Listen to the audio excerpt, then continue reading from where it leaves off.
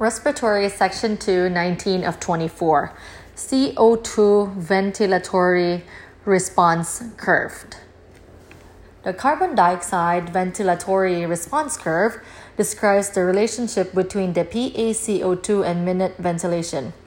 Chemoreceptors in the medulla, which is the central, and the carotid bodies and transverse aortic arch peripheral monitor PaCO2. The slope of the curve represents the sensitivity of the entire respiratory apparatus to PaCO2.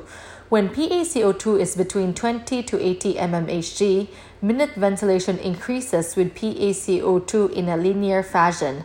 Carbon dioxide is a respiratory depressant when PaCO2 exceeds 80 to 100 mmHg.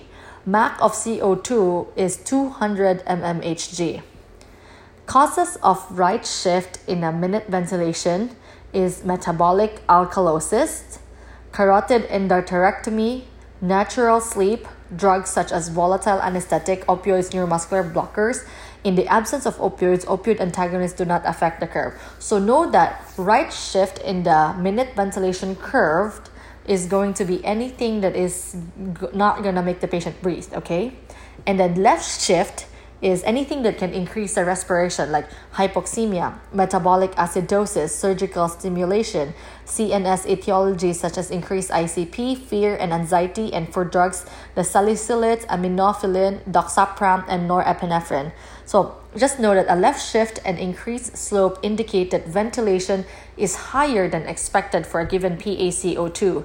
This creates a respiratory alkalosis. And a right shift and decreased slope indicates that ventilation is lower than expected for a given PaCO2. This creates a respiratory acidosis. Apneic threshold. The apneic threshold is the highest PaCO2 at which a person will not breathe. Once the PaCO2 exceeds the apneic threshold, the patient will begin to breathe. A left shift implies the apneic threshold has decreased. A right shift implies that the apneic threshold has increased. So remember, right shift, they're going to, left shift implies that an apneic threshold has decreased. Right shift implies that an apneic threshold has increased.